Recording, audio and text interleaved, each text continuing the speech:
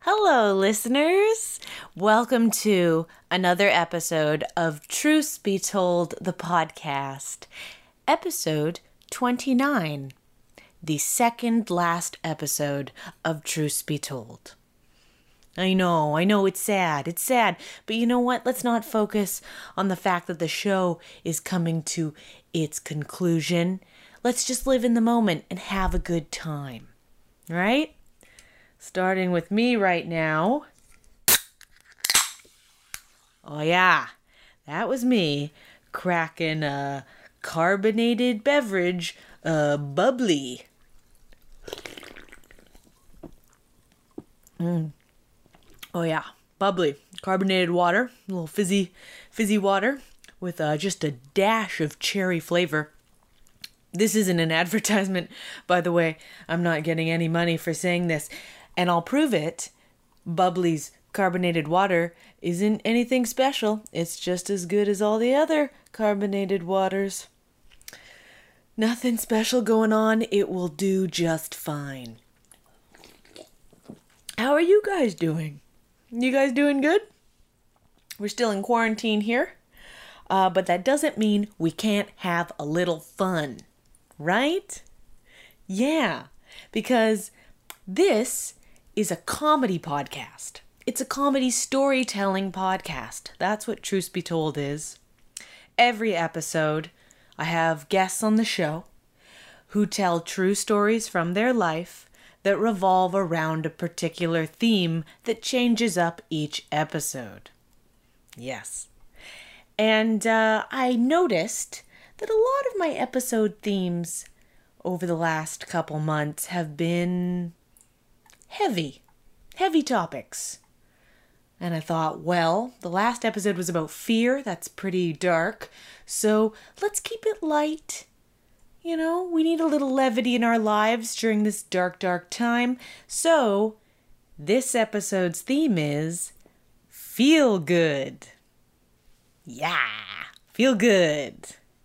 Yes. Even though it's the end of my podcast, we can still feel good. By the way, I'll just throw this out there. I'm always going to be creating new projects, so if you want to keep up with stuff I'm creating and putting out there into the world, you can. I have a website, www.lindsaymullen.com, and I just souped it up. It looks real good right now. Love it. So go check it out. Also, my Instagram, @LindsoMullo. That's my handle. LINDSOMULLO. Give me a follow. Okay? All right. Back to our programming. So, the episode theme is feel good. And I got 3 guests on the show, remotely, of course. And they all brought their own personal touch to this theme. For starters, we have Peter Segal, who is a Hollywood movie director. He's made some of the most memorable comedies of the last 25 years. And for sure you've seen some of his movies. He's great. Listen, me even convincing him to be on this podcast, that was me really punching above my weight class. Is that the term? Guys, I don't box. Anyways, he was so nice and so generous with his time, and he chatted with me about directing movies such as Tommy Boy. Remember Tommy Boy? And 50 First Dates. And the movie that I know him from, he directed My Spy, which just came out. And in the interview, which took place a couple weeks ago, we say that it was supposed to go to theaters, but here's a little update. You can actually see the movie My Spy, starring Dave Bautista and yours truly, on Amazon Prime. You can go watch it right now if you want. Yeah, I have one line in the movie, and it was very exciting for me. And I managed to turn that one line into an interview with the director. And it's perfect because he is a director of classic feel-good movies. That's how that fits into the theme. Tommy Boy is the ultimate buddy comedy feel-good movie, right? Makes sense. Also on the show, we have Amber Nash. Again, someone where I go, I can't believe I got them to be on the show, but I did. Amber Nash, she is the voice of Pam Poovey on the very popular show Archer. Yeah, Pam Poovey's on the show. And she is a very sweet, feel-good story that makes you believe in humanity again. The kindness of people around you. Also on the show is my friend, the very funny, the very grumpy stand-up comedian Will Weldon. Yes, he has a very different take on a feel-good story. You see, his story is a story of triumph, of victory, and revenge. It's a darker take on feel-good. It makes you feel good in a bad way, if that makes sense. Great story. Great episode. Very excited to jump into it with you all. But first, I'm going to share a feel-good story from my life.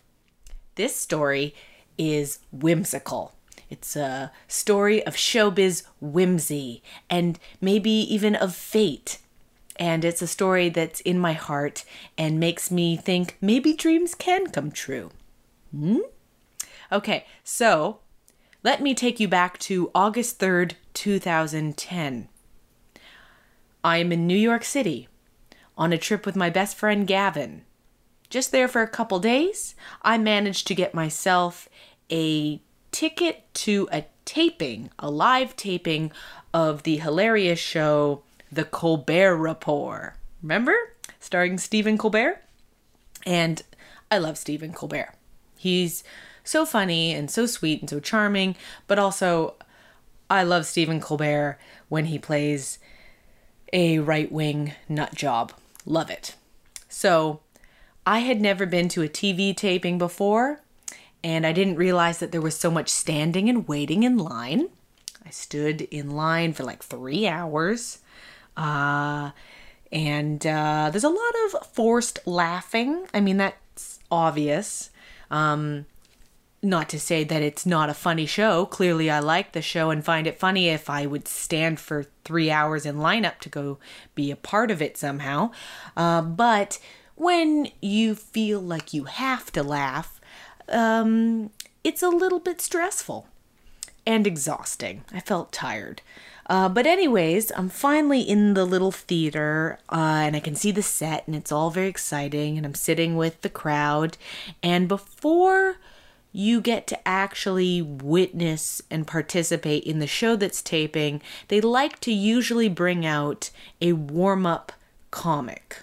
So a stand-up comedian comes out, and they're there to do crowd work and make the audience feel great and remind them that their laughter is very important and encouraged.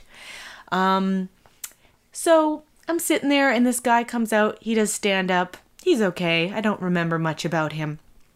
I thought he was somewhat charming and uplifting.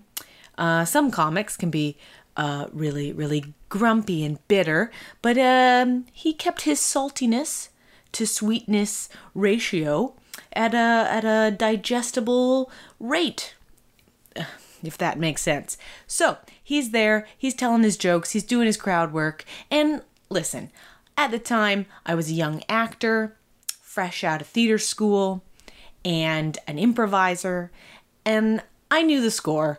I knew that when a comedian does crowd work and they want to talk to audience members in their act, they do not want to talk to a performer who is sitting in the audience. It's something I hate. I hate it when I was at Second City, or when I would improvise and I would have to talk to an audience member, and then you find out, oh shit, they're a performer. They look way too comfortable.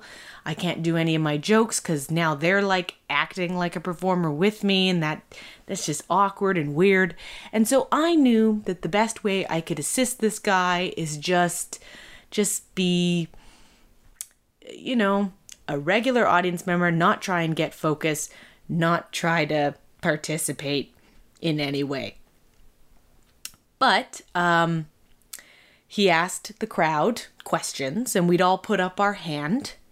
He'd say, who here is from out of town? And then like a ton of our hands go up. Who here is from out of the country? And of course, you know, my hand goes up with a bunch of other hands. And as he asks questions, fewer and fewer hands go up, but my hand still keeps going up. And I still don't think he's going to come to me at any point, by the way, because I think, oh, he'll pick one person to talk to, and there's other people with their hand up. But no, he talks to a small handful of a few of us. I end up being one of them. And I still try and keep it small and simple. And he comes to me and he says, so where are you from? I say, Canada. He makes some joke. And then he says, and what do you do for a living? Again, I don't want to be in his way. I want him to make all the wonderful career-based jokes he can, but I also don't want to lie. So I just said, oh, I'm a student, to kind of avoid the question. He said, okay, what are you studying? And I said, well, I just finished studying theater. And he did something to the effect of, ooh. And he said, so you're an actor? And I said, sheepishly, I said, yeah. And he said something that kind of surprised me. He didn't have a joke or some rude quip. Instead, he said, you know what? I think when you're in show business, the number one thing you need is a lot of luck. You need good luck. And he said, especially if, you know, you're going to try and be an actor. And then he said, I want to help give you some luck. And he kind of goes to the audience and said, hey, everyone, should we give her some luck? And of course, everyone cheers and claps. And then he says, come up on the stage with me. And he brings me up on the stage, and on the set is the desk that Stephen Colbert sits at for every episode. And he said, I want you to go over and rub Stephen's desk for some luck. And maybe it'll give you a little good luck for your career. And everyone cheered. And in my heart, I know that he does this show over and over again, and he always has some actor, I'm sure, in the audience, or some aspiring comedian or comedy nerd. And I'm sure I am not the first, and I'm sure I wasn't the last person to be brought up on stage to rub the desk. But in that moment when I stood up and the whole crowd cheered, I could feel my cheeks red. I could feel a smile on my face. And I went up to the desk, and I put my hand on it, and I rubbed it. And honestly, I think I felt a little bit of magic. Just a little bit. Just a little bit of hope. And I sat back down. And yes, it was lovely when Stephen Colbert himself came out for a Q&A. And it was lovely watching the show. And it was very interesting. But that was probably one of the most memorable moments of that trip. And if I ever get the chance to meet Stephen Colbert, if my career ever does, you know, take off, I would like to tell him that happened. Maybe I'll meet him. Maybe. I actually did get to ask him a question in the Q&A. I asked Stephen Colbert what he was afraid of, and he said bears. So that was nice. But the point is it was a nice moment, and when you're 20 and you're in New York and you're a little Canadian who's still filled with dreams and potential, and you're like, I could be an actor, I could go to the big city. When you're still in that frame of mind, a moment like rubbing a famous comedian's desk can really fill you with wonder and joy. That's my feel-good story, guys. Oh, it's a sweet story. Sweet, sweet moment. Okay, moving right along. Now it is time for the quote of the episode. Yeah, this is always fun. And for the feel-good episode of this show, it made sense to me to do a quote that's all about happiness. That seemed obvious, right? And just so you know, every famous name in the game has a quote about happiness. Everyone's got an opinion. It was stiff competition picking a quote. George Bernard Shaw had something to say. Jane Austen had something to say. Aristotle had something to say. Everyone's got something to say. But it was the comedian George Burns that stole my heart with his quote. Happiness is having a large, loving, caring, close-knit family in another city. And with that perfect slice of honesty, I bring you to this episode of Truth Be Told. Enjoy.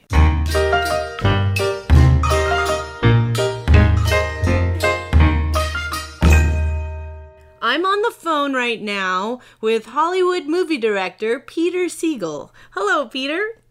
Hey, how are you?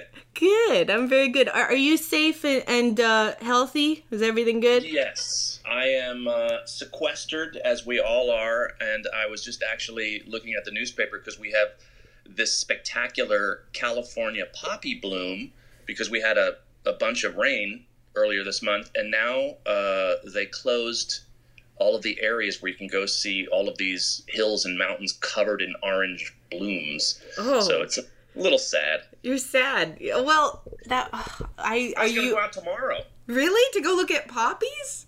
Yeah. Oh, you should look it up. It's spectacular. Okay. What general area is that? Well, if you were in LA, it's Antelope Valley and also Lake Elsinore. We went last year, and I'd never seen anything like it. Oh, see, yeah. I haven't heard that particular anecdote, yes, but yeah. You're doing okay? Are you getting a little stir crazy? I am cooking my butt off right now. I'm actually cooking so much that my family's now saying, "Really? That again?" I'm like, you know what? You try it. Well, good. I'm glad that you're still feeling sane. Peter, I'm going to make you blush right now because I'm going to list off your film credits, okay? Just blush away. Okay, yes. You've directed a lot of movies, a lot of favorite comedies, such as Tommy Boy, 50 First Dates, Anger Management, The Longest Yard, Get Smart, Grudge Match, Second Act, and most recently, the new family action comedy movie with Dave Bautista, My Spy. Yes. Also with you in it. Oh, yes, and what a shame it is that I didn't make it to the poster. Yes, that's how we met each other. You see, I had one line in the movie, and I somehow weaseled that into a podcast interview with you. You have more than one line, don't you?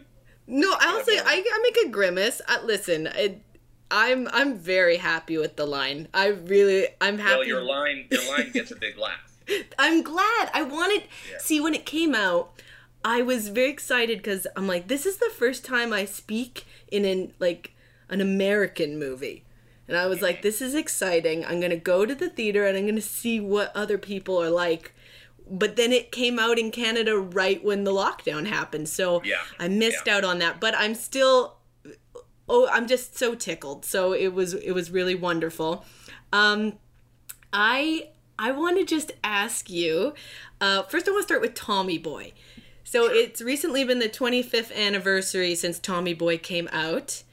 And I must be the last comedian of my generation who hadn't seen it yet.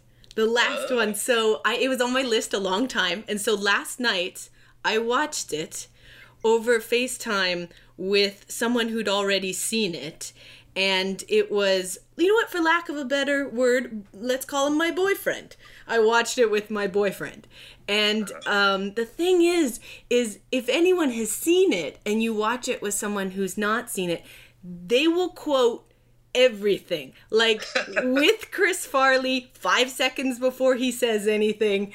I mean, it was like a sing-along, and it really got me thinking about the cultural impact that film has had. How do you feel looking back on it, like the impact that movie has had in the comic consciousness?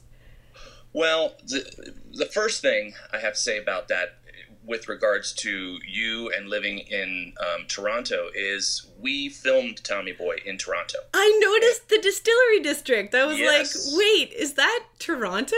Yeah, and I have not been back to Toronto since, and then My Spy was the first time in 24 years that I was back to your hometown. Wow. And we got to shoot part of My Spy at the Gooderham Worts distillery. And when the crew took me there, it was kind of a surprise because they didn't say where we were going. And I got out of the van and I said, something's really familiar about this place. And I couldn't recognize it because they built a huge apartment building right in front of the distillery. And, and back then, in the early 90s, it was empty warehouses with huge rats.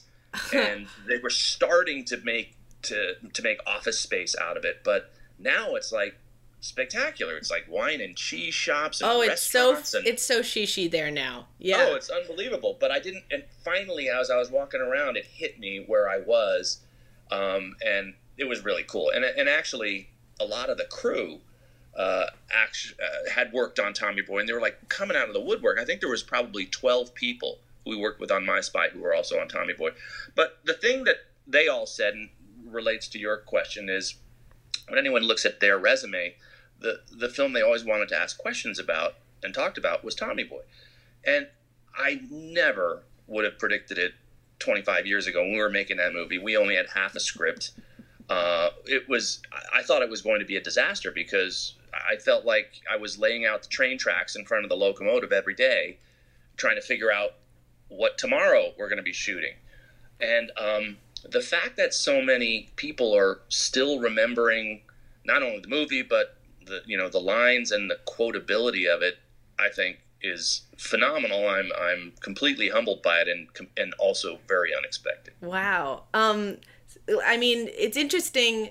I asked a bunch of friends who love the movie, what is it about that comedy that they love? And they said it's the chemistry between David Spade and Chris Farley. And it got me thinking how they were real life close friends. What's it like working with two actors who know each other really well?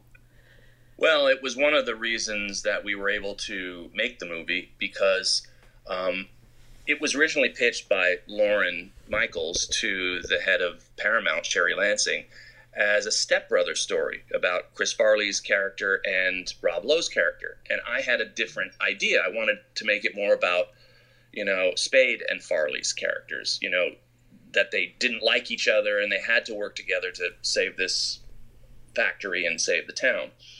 And because of that consternation, we missed the summer hiatus where all the SNL people get to go off and have fun and do a movie. And so we started shooting it right at the beginning of the Saturday Night Live season. So I would have them in Toronto Monday, Tuesday, Wednesday. They'd be on a plane Wednesday night. They'd be in New York Thursday, Friday, Saturday, and come home Sunday. But because they were gone the second half of the week, Fred Wolf, the co-head writer of SNL at the time and who did most of the writing on Tommy Boy, he and I got to write, the following week's work. and so that made it possible. Wow. And did you find that they must have improvised a lot? Are there scenes in the movie that are kind of made up by you guys just coming up with a fun idea and trying it? Well, we didn't improv a lot, but because Chris and Dave were office mates at Saturday Night Live and because they were good friends, a lot of times I would just practically follow them around with a pad and pencil and write down what they would say, because Dave would just know how to make Chris belly laugh. One time, for example, we were doing wardrobe tests, and Chris came out of the wardrobe trailer in his now iconic brown tweed jacket and said, Dave, does this suit make me look fat? And Dave said, no, your face does. And I went, well, that's going in the movie. Yeah. So I would write down things that they would say. Fat guy in little coat was something that Chris would do at Saturday Night Live. Yes, that was something I was wondering. I was like, this seems so natural and not forced in any way.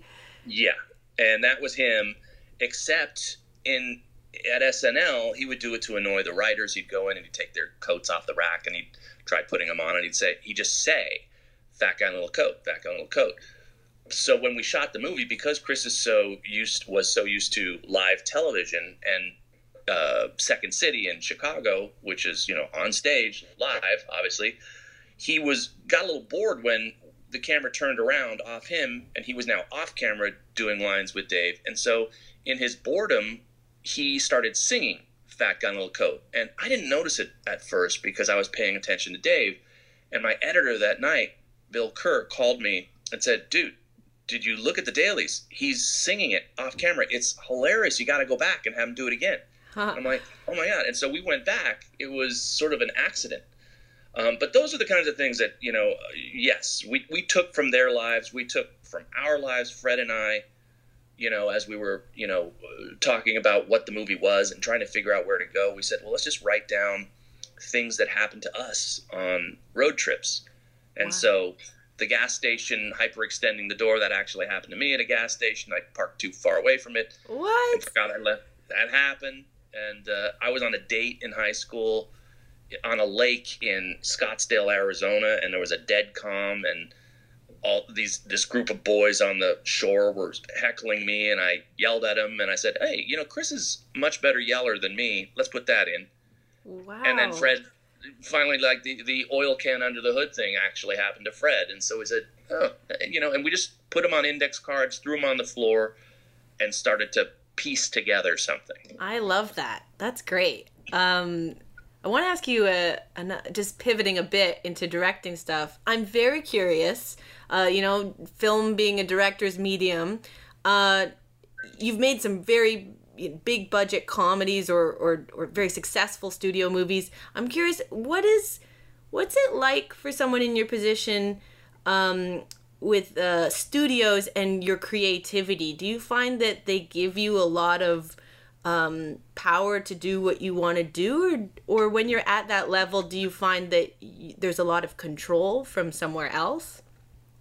Well, I learned on my first film, Naked Gun, which was the final installment of it, from David Zucker. I asked the same question to him. I said, how does this work? I came from television, and he said, the great thing about comedy, Pete, is the studio doesn't get it. Right. They trust us because they know we're funny, and they'll listen. And he was right. And the best thing is, two people can argue about, I think this joke on paper is funny. I don't. Well, the ultimate test, and it's great by me, is let the audience decide. And so what the Zucker brothers learned from the Marx brothers was they test their material. And the Marx brothers were famous for taking the material from their movies, and before they shot any film, they'd do it in dinner theater across the country, and they'd know where the laughs were and where they weren't. And so by the time they got to the set, the movie had already, in essence, been shot, but without film. Well, for us, David Zucker said, we're going to record the audience. So if we ever have an argument saying, I remember in the screening last night, that got a pretty good laugh. And someone else might say, it was a so-so laugh. Let's go to the tape.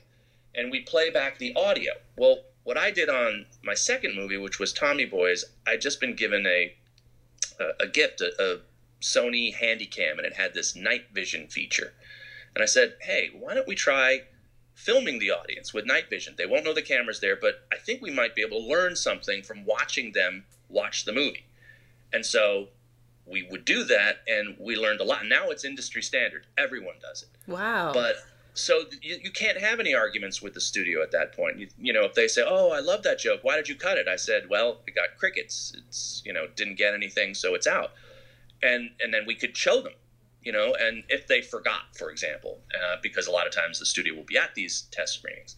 So they, you know, to answer your question, I think at the end of the day, now that everyone tests with these night vision cameras, everyone knows that there's going to be empirical data. It won't just be their own opinion. Right. And do you find that you get maybe a longer leash in a way because you've proven yourself over the years? Like, do you feel like you had to prove yourself more in meetings in the past than you do now?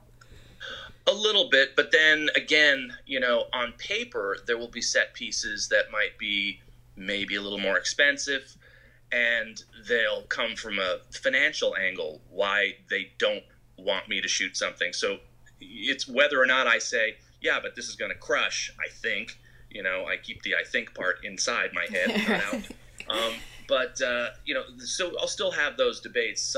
Like I said now, as you were mentioning at the beginning, there are no more comedies that are being made for $80 million like they were back in the days of the Sandler movies that I did or Get Smart. Now, you know, My Spy, for example, was $18 million. Huh. And so, yeah, and so when you're shooting an $18 million movie and you write in an action sequence at an airport where a plane is, you know, hung up on the edge of a cliff, they say, no way, we can't afford that. And I say, let me try, let me figure it out, and, you know, I'll show you the storyboards. And so we still have back and forth, but they're over different kinds of things now. Right. I want to ask you, I noticed when looking through your IMDb that you've worked with, even really early on, some big names, and you've worked with my personal favorite actor. You worked with Jack Lemmon, which, oh my God. So I wanted to ask you, what's it like when you're early on in your career and you have to give, or even any part in your career, giving notes to actors like De Niro or Jack Nicholson? Like, is that super stressful? Like giving an acting note to somebody of that level? Well, you hit it on the head, and to me, it was about age and experience. And I'm referring to my age when I was 30, directing my first movie, Naked Gun, and I would talk to Leslie Nielsen, who was 70. Right. And he was very tough on me. He was really? Really, really tough because he didn't trust me because I was a little punk. And I got it. And I realized that, you know, as I got older and my hair changed color, I had a few movies under my belt, and they, you know, did well, that I got more respect a little bit sooner. But there's still always I call it the first 2 weeks, I think, of any movie where every actor, I'm sure you know what I'm talking about, that you look at the director going, okay, I hope so. You know, I hope you know what you're doing because I could look really foolish. Yeah. You know, and especially older actors. So Jack Lemmon had a lot of scenes with Lauren Bacall. Now, oh my God. Going up to Jack Lemmon and Lauren Bacall and giving them a note or a suggestion. And then one time, they're both wonderful people. And Lauren had a really great sense of humor. She said, you know, I've been directed by John Ford. Wow. I'm like, yeah, I know. I sound so pathetic right now. But I swear, it's going to work. It's going to work. Yeah, he was a lovely guy. Oh my gosh. So lucky. I'm so jealous that you got to meet him. Okay, so in the world of directors, obviously, you know, if you were a big cinephile, you would know the work of Hitchcock or David Fincher and Spielberg and whatever, and you'd be able to say, oh, they each have their own distinct sensibility and style that's really them. If someone did a film class on the movies you made, what do you think is the specific thing that you inject into your work that you think this is Peter Siegel's thing? Do you have a thing consciously in your head? I don't. I'm really not like Wes Anderson, where if you look at a Wes Anderson movie and the way he frames every shot very symmetrically, you say, "Oh, that's very Wes Anderson." Or if it's Tim Burton and the art direction is very recognizable in a Tim Burton movie, you go, "Oh, that looks like a Tim Burton movie." Right. I don't try to have anything that. I've never really made that a goal of mine. Each movie that I do is a different kind of comedy, even though they've all been comedies. Some are, you know, political, like you mentioned, the Jack Lemmon one, My Fellow Americans, or they're sports comedies or romantic comedies. And I think each of them requires its own style. And so because the movies are different, the styles are different. Right. Okay, that's yeah, because I feel like in watching a few of your movies, maybe it's a tone thing. Like I do feel like there's like a musicality to it where you feel like there's, you know, when the artist, you can tell that there's something similar in a lot of their work, even though their work is all different and varied. I don't know. I noticed. Yeah, something. No, that's an interesting. I have had a couple of comments about My Spy, feeling like. It's comfort food from a few years ago. It feels like it's got a nostalgic quality to it, and I thought, I don't know, maybe that's my style, because I certainly wasn't trying to do that consciously. But it's interesting that you say a musicality to it. That's something that also Jack Nicholson said, that there's a music and a rhythm, almost a musical rhythm to comedy. Well, and I'd never heard that before, but it makes a lot of sense. Yet again, another thing Jack and I have in common. Okay, I'm gonna just throw you a weird curveball question. I was looking up stuff about you on IMDb and Wikipedia, and most of it's just standard film stuff. But then it made me laugh that on your IMDb page it says very succinctly, is married to a dentist named Linda. And I don't know why I found that funny. I guess I was curious. It's got me thinking, like, if your wife's a dentist, is she your dentist? Yeah, she's my dentist. And by the way, I don't know who makes up the IMDb pages. I never have understood why that's there. I never, said it to anybody. It's such an odd thing to have in my bio. And then I see that there are some people that their bios are beautifully written, obviously by them, and most of the time, way too long. And then I thought, how do you change anything in IMDb? Because I've tried, and you can't get through. I'll help you out. Do you know anybody? I've changed my IMDb before. I can help you out. But I do think you should keep is married to a dentist named Linda, because there's just so much mystery in that statement. I want to know about Linda. You don't have to tell me anything about Linda. I'm curious, did you meet at the dentist office? It just feels like, I don't know. Well, she, she was the entertainment at a bachelor party that I threw for a friend of mine. That is the truth. Wait, yeah? Yep. Really?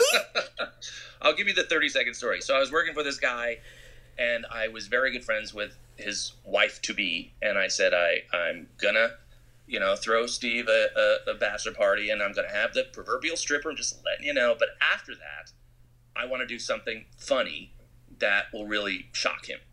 And she said, well, I've got this beautiful girlfriend of mine who goes to UCLA dental school. Why don't we see if we can, I'll try to persuade her. We'll get her drunk. She'll wear a bikini. She'll put a mask on so she, Steve won't recognize her. And then she is going to tell him that, blindfold him and say she's about to give him the best mouth job he's ever had, and then clean his teeth. I Oh went, my perfect. God. And so she came, and they actually got her drunk enough to do this. And to this day, it's the most amount of alcohol I've ever seen her ingest. And the first thing I said is I looked into this, somebody who was recording it on a camera, and I didn't know this until we were getting married a year later. I looked into the camera, and the first thing I said is, ladies and gentlemen, I'd like you to meet my future wife. It's on tape. Oh my God. It's on tape. I was joking, of course, but it's real. So. Oh my God. Okay, wow. Yeah. I got way more than I bargained for in that story. Like, holy shit. Okay. Yeah. Wow, that's cute. I love Yeah. stories. I ask everyone next to me on an airplane how they met their wife. Okay, so the last thing I want to ask you is I noticed that, I don't know if IMDb is trustworthy or not, but you are going to be directing a remake of the 1950s Jimmy Stewart movie Harvey. Is that true? I was, and oh no, we'll cut this. We'll cut this. well, no, it fell apart. No, but it's cool because speaking of De Niro, I had Robert De Niro, Christoph Waltz, and Jennifer Aniston attached. Oh my God. But the movie fell apart. Oh, I'm So- and sorry. that's We can another thing cut on this. IMDb. We can cut Well, it's this. fine.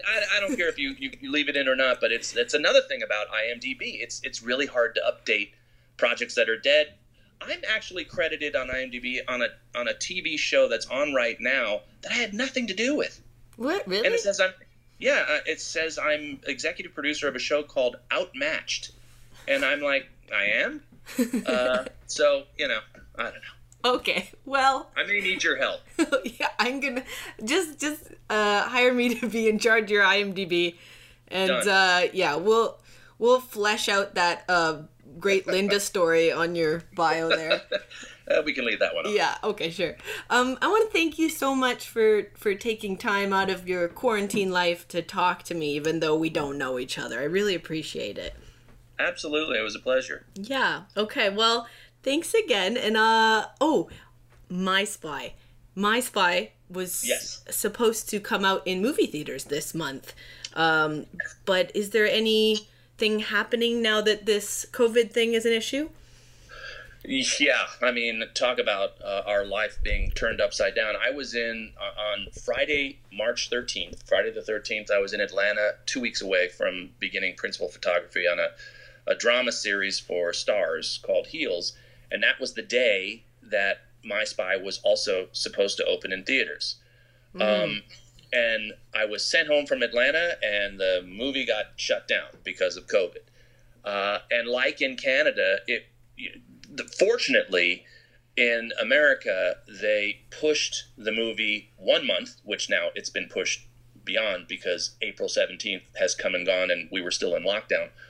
But they weren't fast enough to stop it from being released for 30 hours in Canada and in Britain and a lot of countries overseas. And so it opened and closed within 30 hours, like Right. a lot of movies. So fortunately, what happened is the streamers started calling our studio, begging for the opportunity to bid on it because they were desperate for new material because, all the streamers had to shut down their own productions and they only have so much library material, especially for families. And so Amazon bought us, and they're still finalizing the deal, so we don't know what date, but it's going to be in the next couple to few weeks. But that's our new home. That's a good little bit of luck there. Yes, Yeah. I would say so. Great. Okay. Well then, great. You can see My Spy with Dave Bautista, directed by you, and don't blink, I'm there too. Thank you so much, Peter. You're welcome. All right. I'm gonna Stay end healthy. Thank you. You too.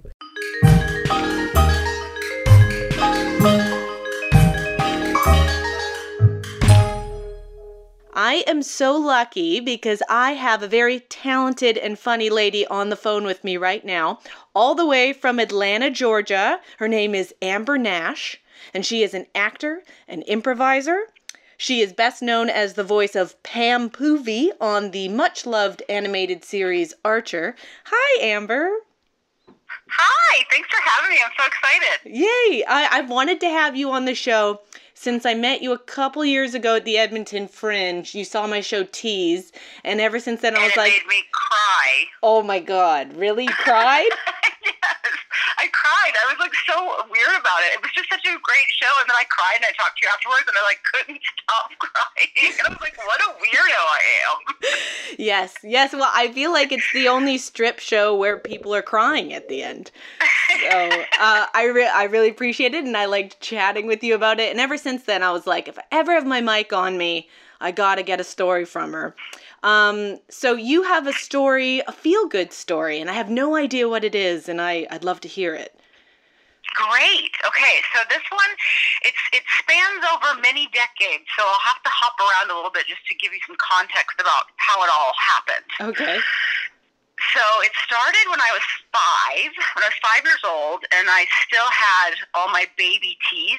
Like, maybe I was losing a few teeth. I don't have children. I'm not exactly sure what time children lose their teeth, but I'm pretty sure I still had all my baby teeth at this time. And I was out playing in the neighborhood that I lived in, which is just in the suburbs of Atlanta, and I was tripped by one of my friend's older brothers. Like, he was being a bully, and he like tripped me on purpose. And I fell down and busted my face up. But what happened was that my front right baby tooth was jammed up into my gum. Oh my God. Broke off. Yeah, it broke off half of my adult tooth that was waiting to come in. Sorry, where in the mouth, just so I know, because I'm a real tooth person, where in the mouth is this tooth located? So it's my two front teeth, it's the right one. Oh my God, okay.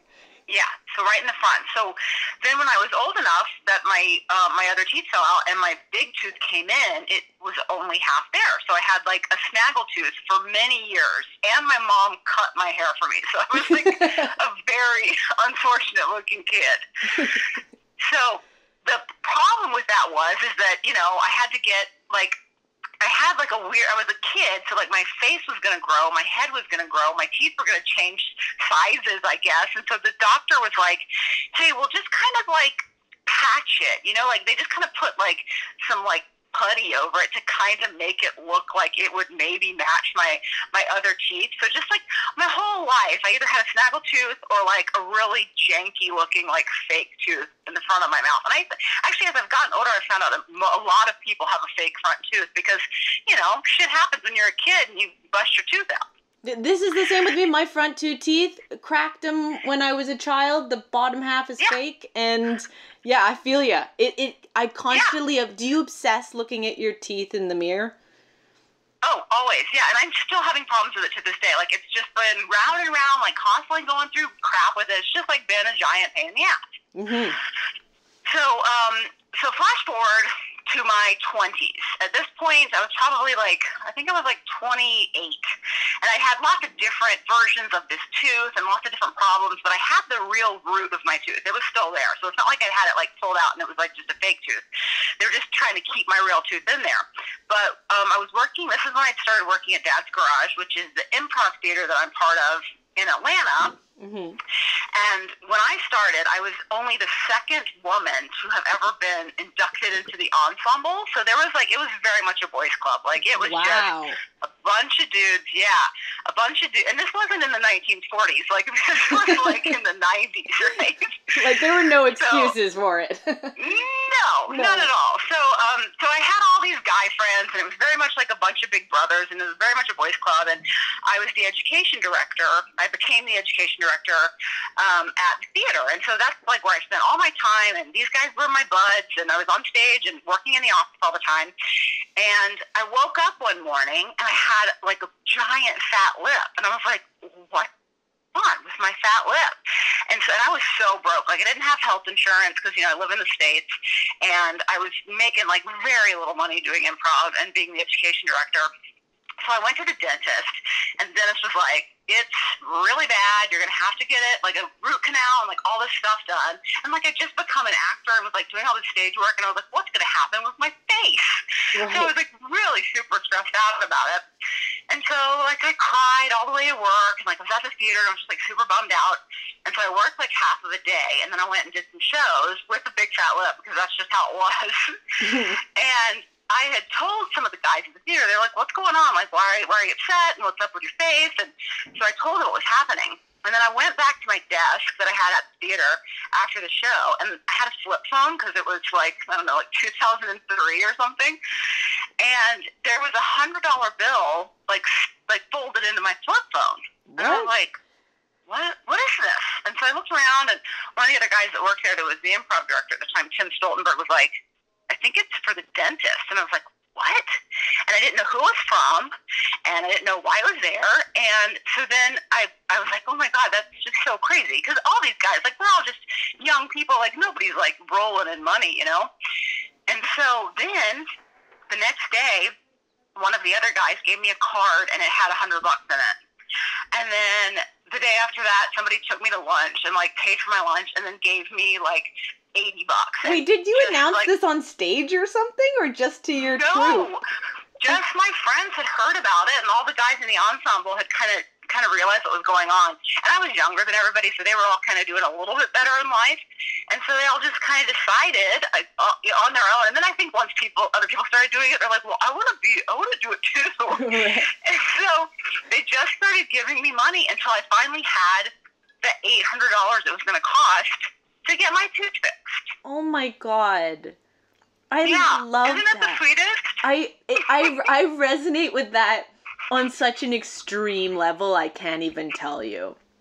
Like, not only the front two teeth that I hit when I was a kid, and they're still there and they're alive, but they're a little slightly yellower, just slightly, than the other ones. Yeah. But I have a tooth on the bottom that my orthodontist killed by tightening my braces too tight. Oh my God! He turned it gray, so I obsessed over it, same thing as you, and I ended up having to pay to get veneers on my bottom teeth.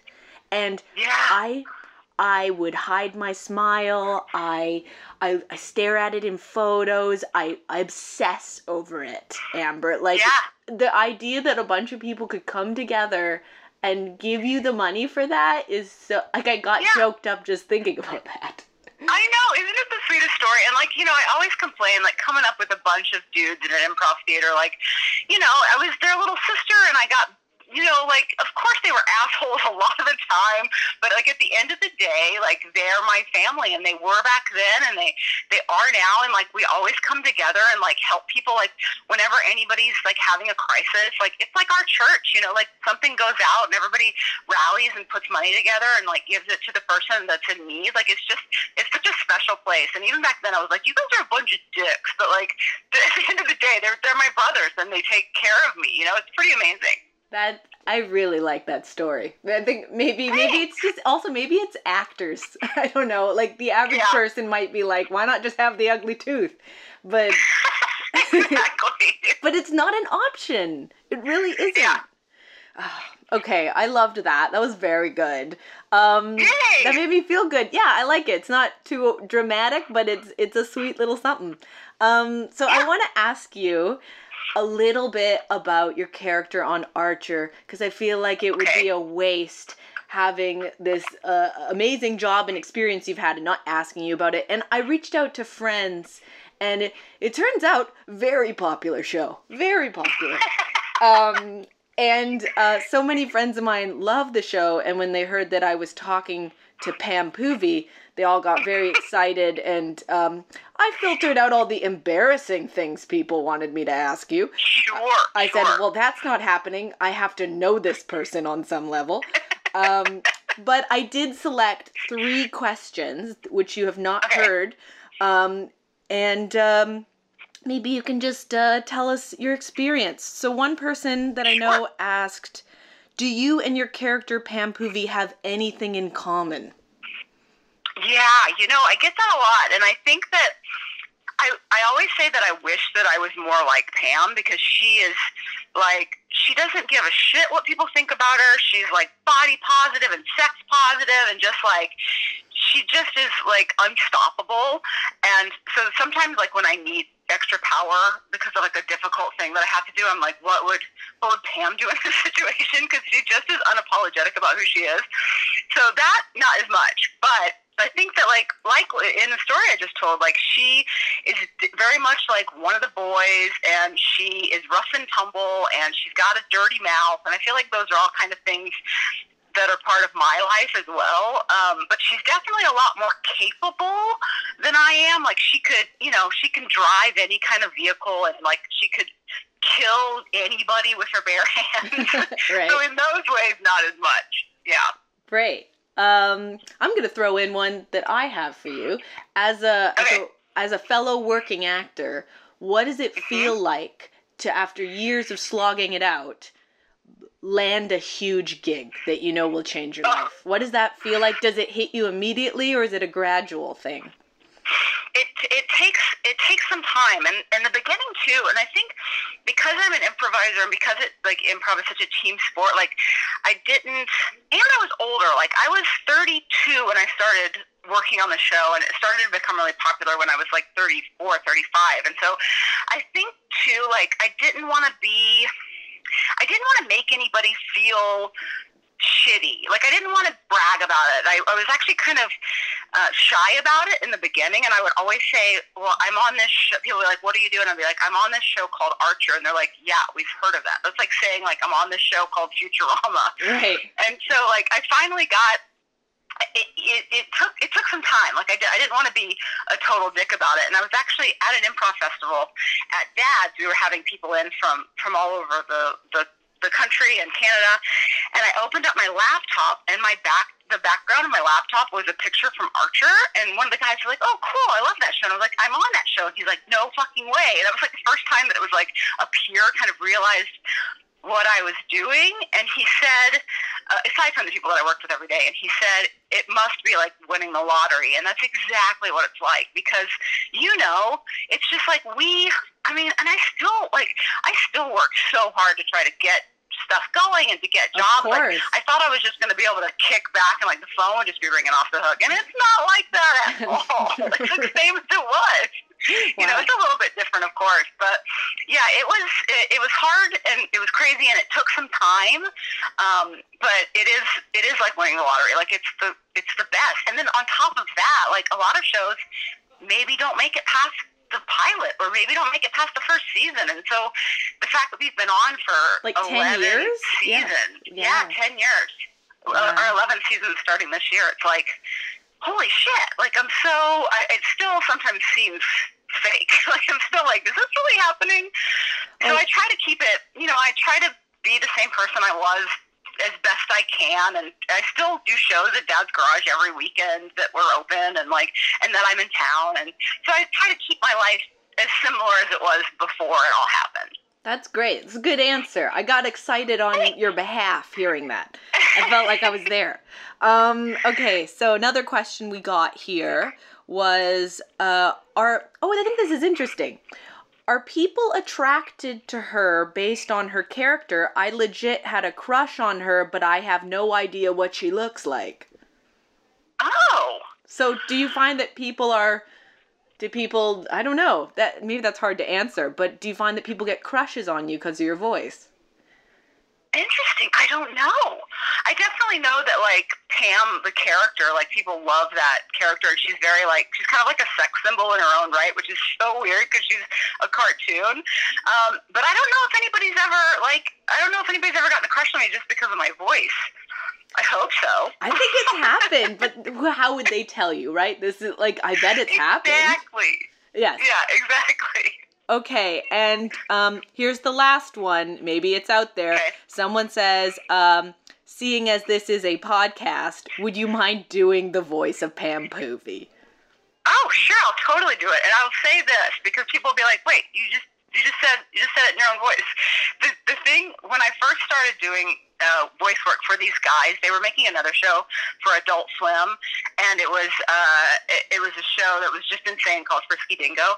And one of the things that they kind of came to as their aesthetic is they didn't like people to do character voices. Like, they didn't want people to do character voices because they thought that it was too hard to maintain, and they wanted to use like regular actors, not like voice actors.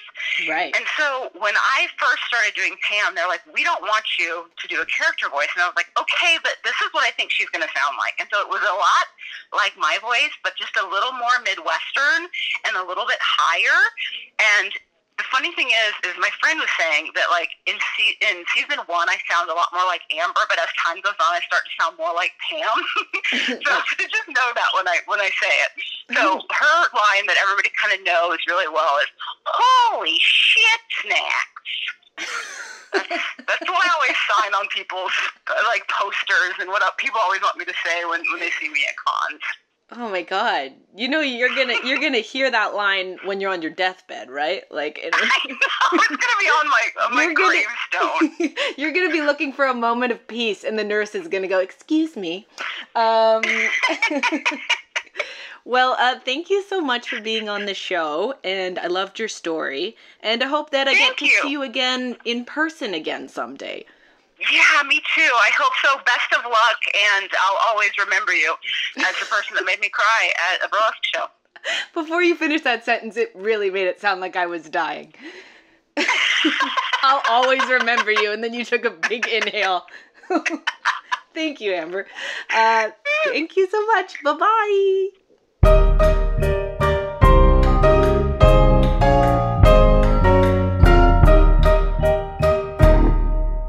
Believe it or not, there has never been a better time to start dating.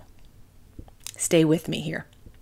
Yes, there is a global pandemic. Yes, we are confined to our homes right now, but that doesn't mean our love life has to suffer.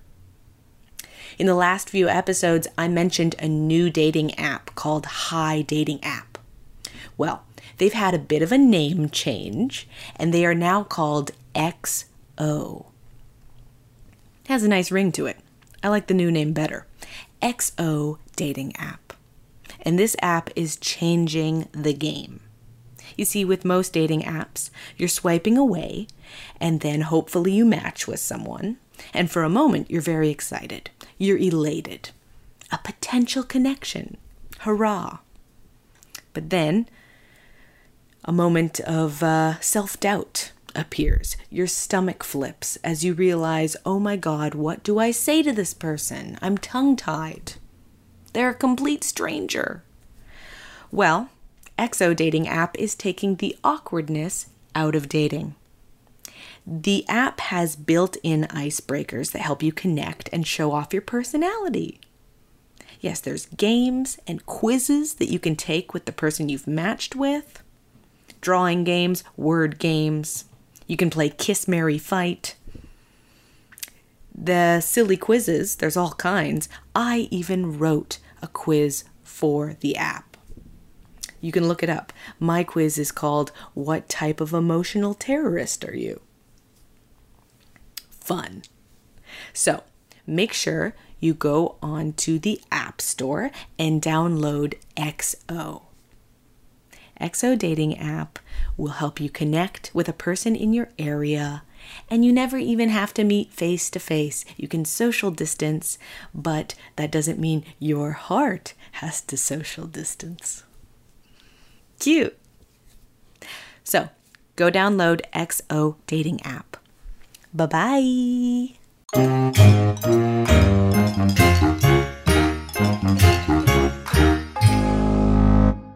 I am on Skype audio with stand-up comedian and general grumpus Will Weldon. Hi.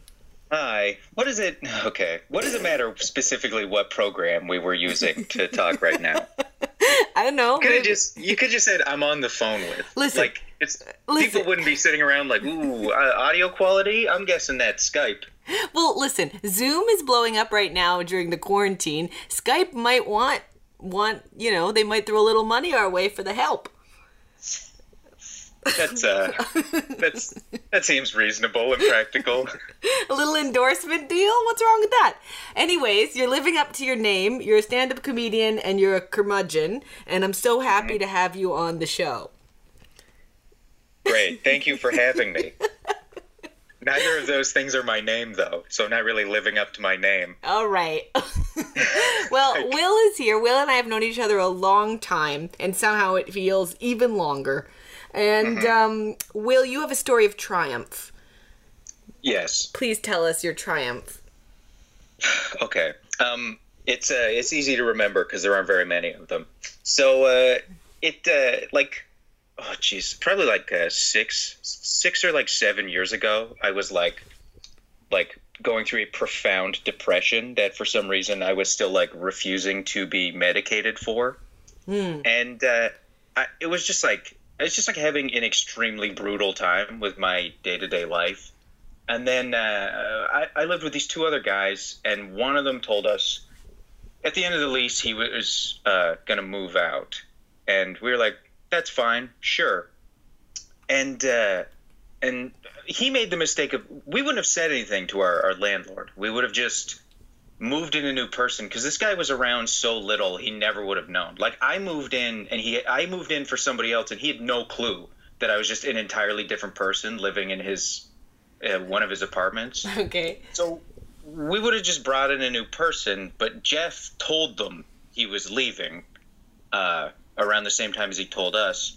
So they showed up, and they had new leases with them, and the new leases included a rent hike of I think 14% or something like that, which if you live in an old enough building in Los Angeles, you're rent controlled. And so this rent hike, 14 is significantly more than the 3% he would have been legally allowed to do.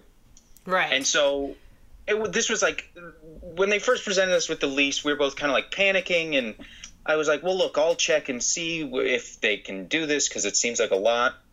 So I do the research, and they come back, and I tell them, I'm like, look, I looked into it, and our building is rent controlled. I confirmed it. And so you can't actually raise the rent more than 3% a year. And may I just interject to ask you, are you the type of guy who, when a small injustice happens to you, say something, or do you swallow a lot of shit? No, I am, I believe in the Guinness Book of World Records as one of, if not the world's biggest pussies. Okay. Wow, really? You're not a conflict guy? I'm absolutely unable to stand up for myself in almost all situations. Wow. Yeah. Okay, yeah, so, in fact, yeah. And it tends to just explode out of me. One of the roommates I'm talking about, our friendship was severely hurt by the time I finally lost my mind on him for all the things he was doing that I was begging him to stop doing, and he just wouldn't. Well, that's his fault. Okay, so you get in contact with the landlord and you tell him it's not cool. Yeah, and he's like a little guy. He's a kind of person I despise, because I looked it up, and he owns multiple buildings, which means he's extremely wealthy to own multiple properties in Southern California real estate. But every time he shows up, he's wearing a different T-shirt he clearly got for free. He shows up wearing a Veronica Mars crew fleece. Ooh. And it's just just pay for your shirts. If you're not going to pay to fix the things in this apartment or maintain the trees on the property, the least you can do when you show up here is be in a shirt I can confirm you paid for, because you give any kind of a shit about anything in your life. And he just refused, and he was this little guy. And then we had this British property manager who, he just wasn't a super bright guy. And sometimes I feel bad about how much shit we talked about him, and we also know he hurt us, because sometimes we'd see him outside our window after we'd been doing it. But he is also just a loathsome figure to me. But it wasn't just we weren't just calling them. They kept showing up. They would show up at our apartment to talk to us. Oh, I hate that. I've had landlords that just pop in and show up whenever the fuck they feel like it.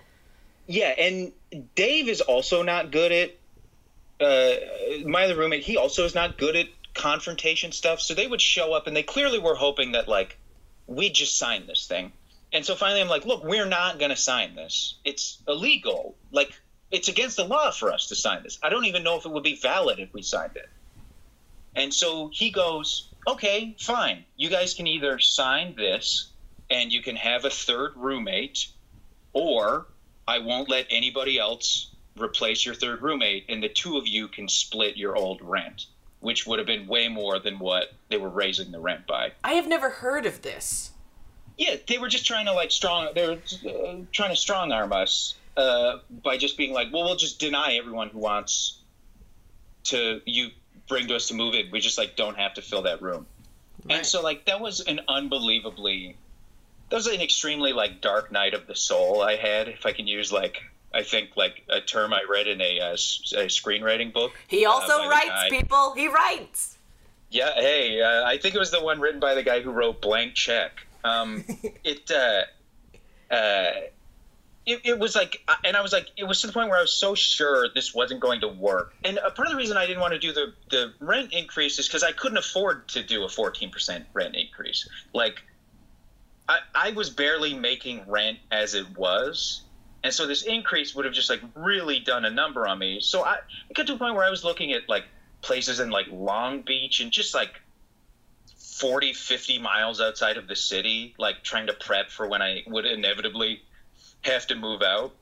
Right. And then I like rewatch a lot of the same television shows over and over when I'm depressed. And I do that too. I've been doing that this whole time. It's like comforting, right? Because you don't have to worry about anything unexpected. Oh my God. I actually, in the last couple weeks, started forcing myself to watch movies I'd never seen because I noticed I was just repeating all the same media for myself all over again because I didn't want to have to experience being bored for longer than 5 minutes if I picked the wrong thing. I have rewatched Entourage, a show I truly despise with every fiber of my being, probably 15 times. Oh my God, that's what I should be watching. That is the perfect show to rewatch. It's like it's a show where I think Andy Kindler, I heard him describe it this way. It is a show where all conflict is started and resolved with a phone call. Like, it is just the lowest impact television that has ever existed. Yeah. But it somehow still feels exciting because you're like, oh my God, Ari's got to get to him with those papers to sign that deal so that he could keep having the same standard of living he already has. Okay, well, you lost me with the it's still somehow exciting part.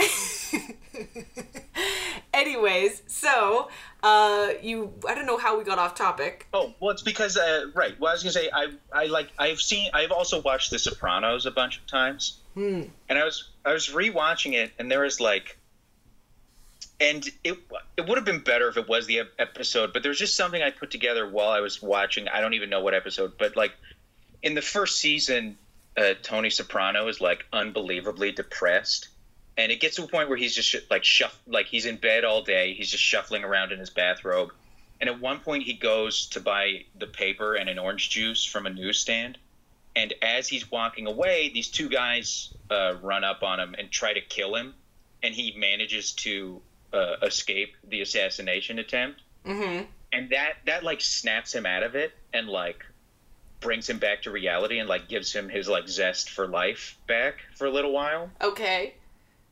And there was just I was like watching that show and something just like clicked in my brain where I was like, no, I need this right now. I need someone who I can hate, who I can take all of my energy that is just like scrambling my brain with these bad feelings. I need to take all of that and put that towards hating one or two people with the fire of 1,000 dying stars and just only be consumed with that and be consumed with like not only winning but like humiliating the people I am in competition with. Oh my God.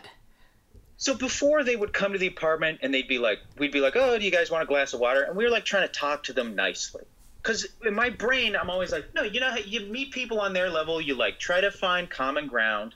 But it's like some people are bad and some people have no interest in meeting you on common ground. And they are only interested in like taking as much as they possibly can from you. So they probably noticed a shift where now when they started showing up at the apartment, I wouldn't stand up to say hello. I would like remain seated on the couch. I would give them very terse one-word answers. I would like barely acknowledge anything they were saying. I would like just while they were talking, I would just like look around the room. And I also started I started going to like tenants rights clinics, and I called a couple lawyers that my friend gave me, and they were all I discovered a magical thing through this process, which is that like you can just call the city and ask them questions if things are legal or not. So I ended up calling the city of Los Angeles, and I finally got through to like some extremely unimpressed bureaucrat that they had to talk to me. And essentially the gist of what they're saying is they were like, how many names are on your lease? I was like, there are 3 names. And they were like, well, that means you're entitled to three people living in the place. If they refuse to let a third person move in for any reason that isn't good, which is just like a bad credit check or like a bad background check, then you file this form with us. It's a denial of services claim, and the city will reduce your rent by the percent of the service you're being denied, which is 33.33 repeating percent. And then I believe they hung up on me because they just did not want to talk to me at all. And so I like get the form and I download it and I send it to Robbie, who is the property manager, who once again, and we initially thought Robbie was smart because he was English. And this was like the beginning of my discovery that the idea that British people are smart is insane, when in fact most of them are maybe the dumbest people on the entire planet. Oh my God, Will! Other than like maybe Australians, but Australians are happy. Will! So they are smarter. No, I'm telling you, they're like such absolute louts. This guy, oh my God, he continued to invite us to go see his band well after we made it clear that we hated his guts and like didn't ever want him to come around again. Jesus. So I sent them all this stuff and I was like, look, if you don't just let us find a third person to move in, I'm going to like file this with the city. This will happen.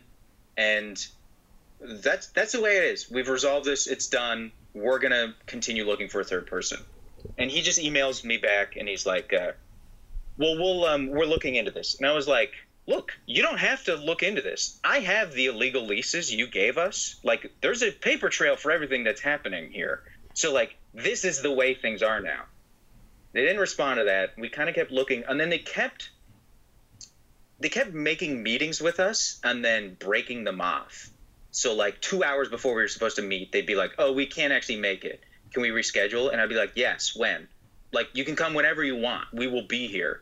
And they just wouldn't get back to us for a few days. And it got to the point where it was like a week into the month. So we were like a week late on our full rent because they had just kept stalling this and pushing it back. Why do you think they did that? Sorry? Why do you think they kept pushing the meeting? Why would they keep canceling meetings but making meetings? Well, because then they can be like, well, these guys haven't paid their rent. Oh, shit. Then they can use that against us. But it's like, I mean, they texted all this. They text or they'd email. Like, there is a full documentation of everything they were doing. So this was like a real rinky-dink mom and pop, like, extortion ring they were trying to run here. Right. And eventually it's like Dave is going out of town he has to go on tour for like a month. And we have one last chance to meet with them. They cancel.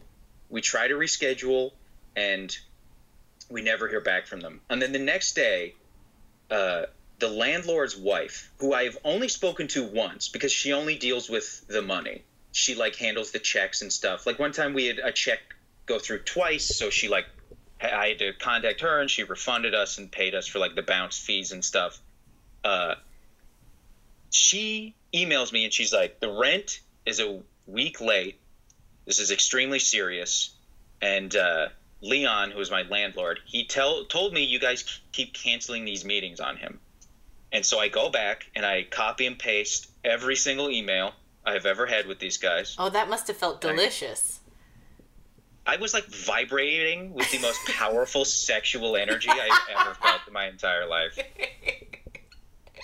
Like I I did not dare masturbate for at least 2 days after this because I would have blown up an entire city block. Yeah.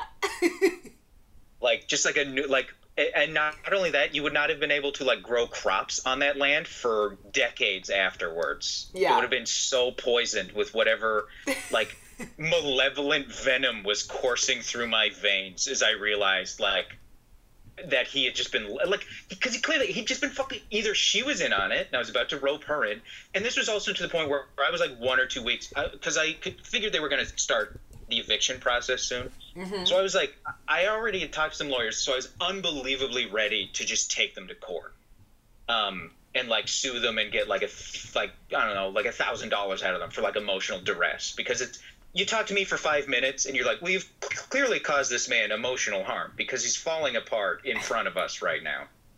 And it's, so I paste all of that into the body of the email, and I'm like, please see below. We've been trying to set this meeting with him.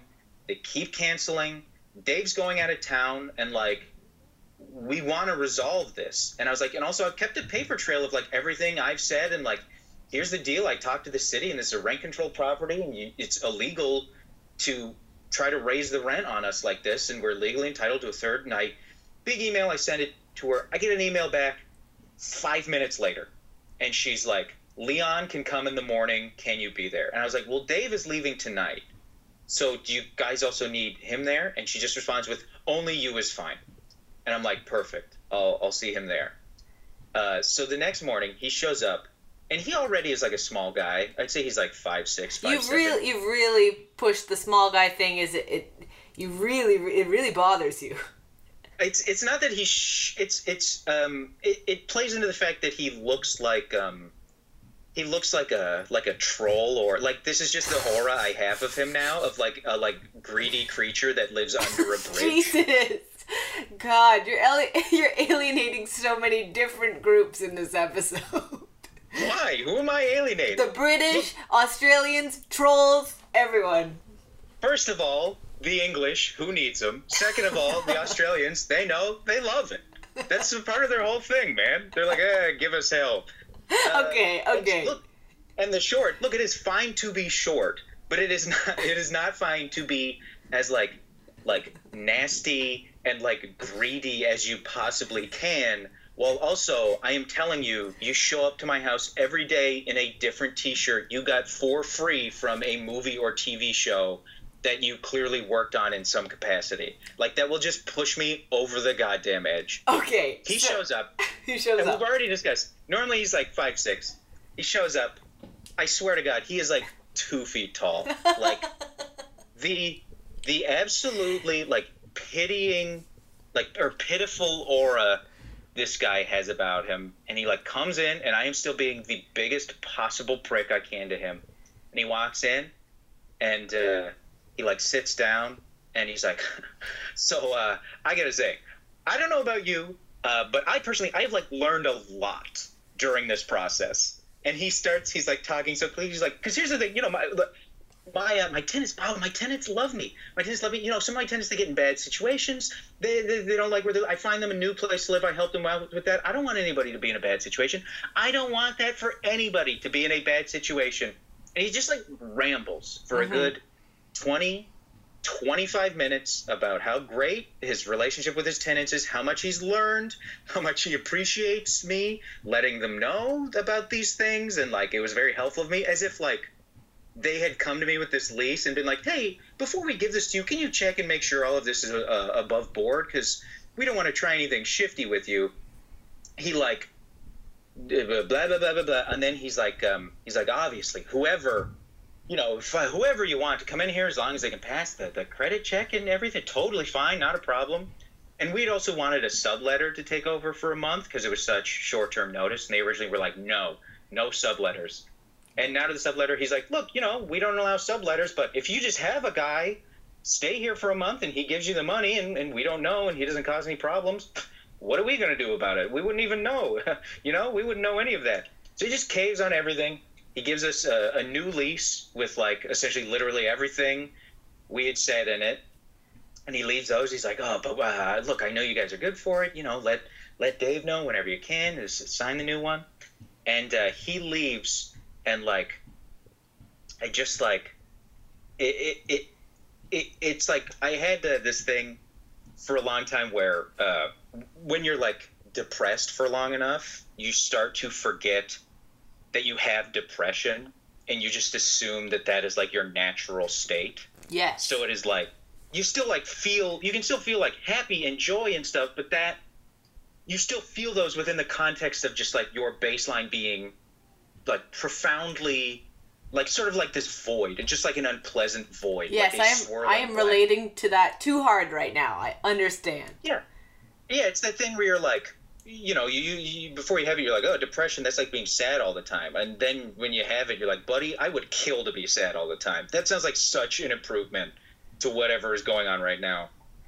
And he left the leases, and he left, and I had this mental image of his wife screaming at him the night before when I had like dropped all of this stuff on her, and she'd found out what like low rent grift they had been trying to pull on us, and her just like losing her mind, and the unbelievable swelling of like pride I felt at how successful I was. And in the end, like, I managed to finally win with the death blow of snitching on this guy to his wife.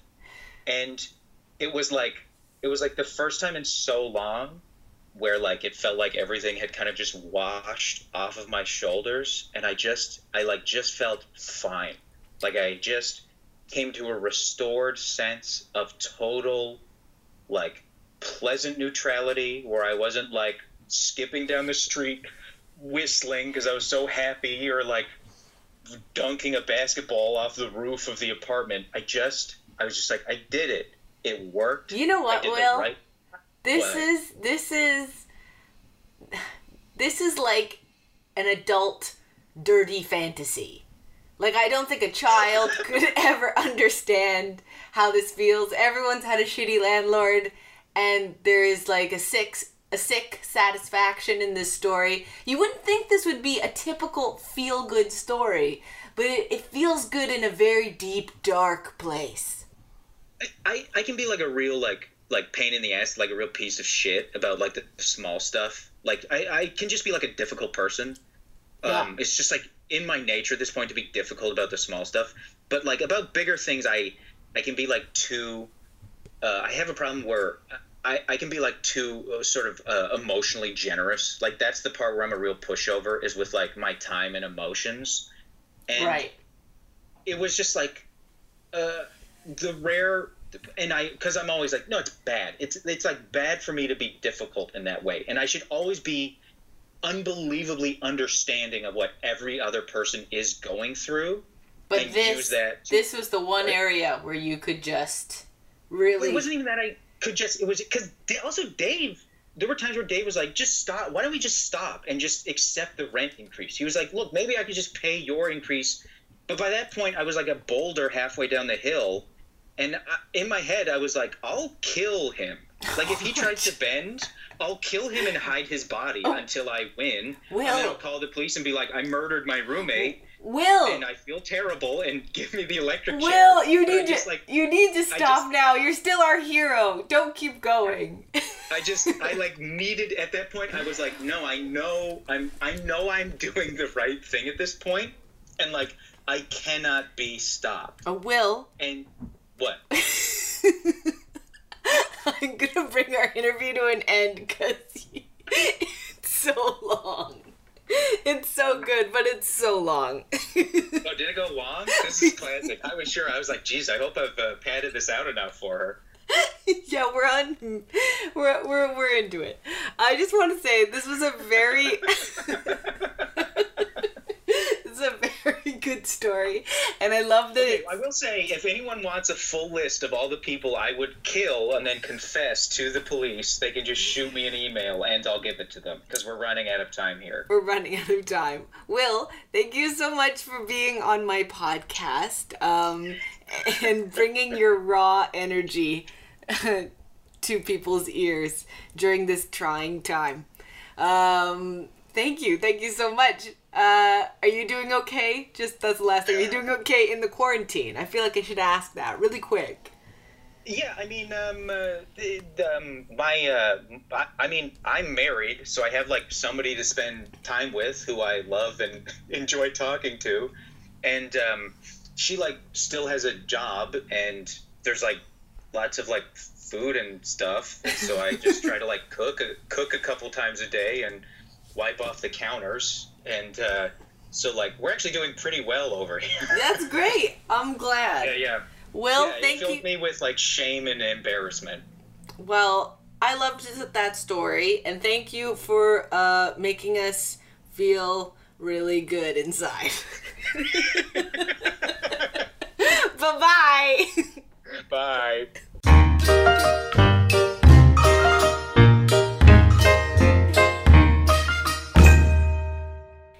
And that brings us to the end of another episode of Truth Be Told, the podcast.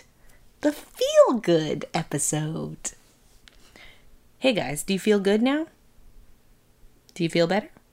Seriously, do you feel any better?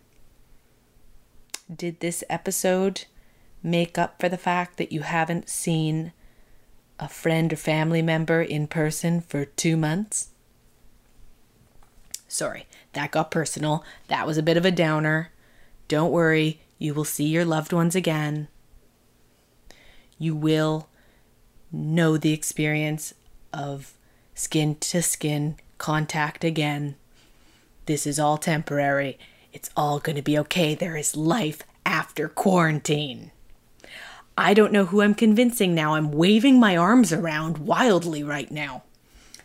I'm just sitting here on my bed on a mattress that has no sheets on it. Why? Because I'm too lazy to clean my sheets. I'm sitting on a towel. I'm drinking my fucking average carbonated water by Bubbly.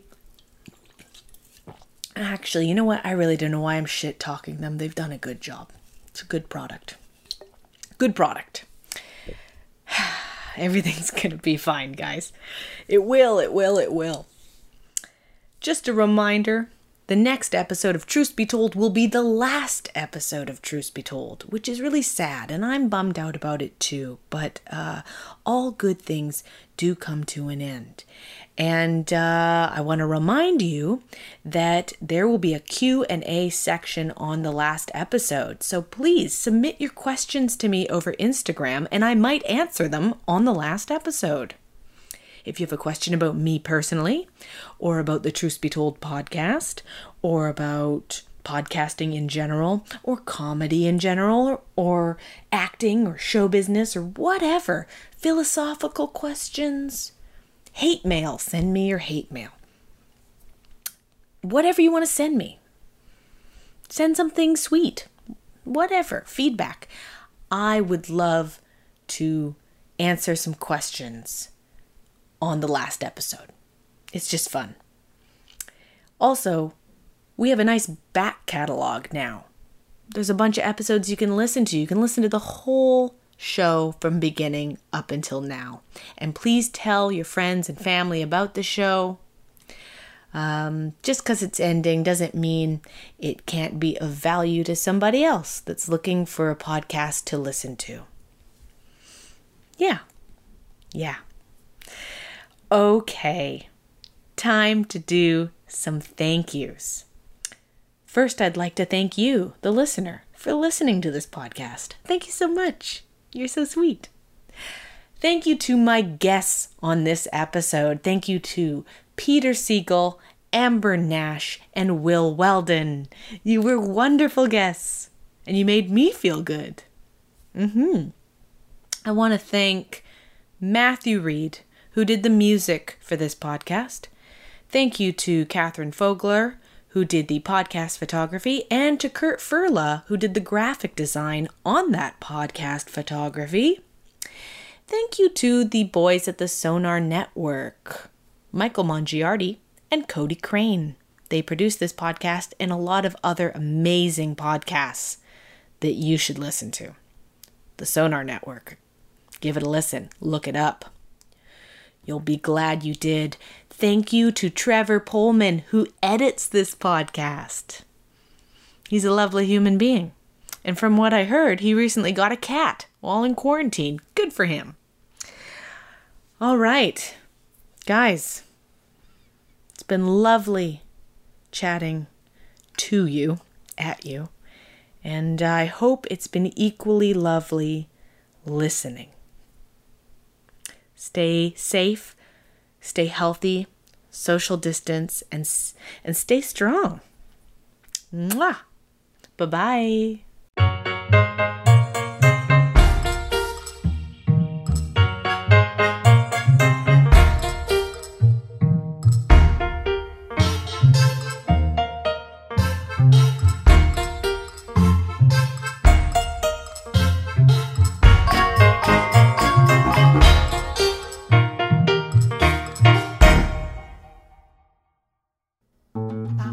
This podcast has been brought to you by the Sonar Network.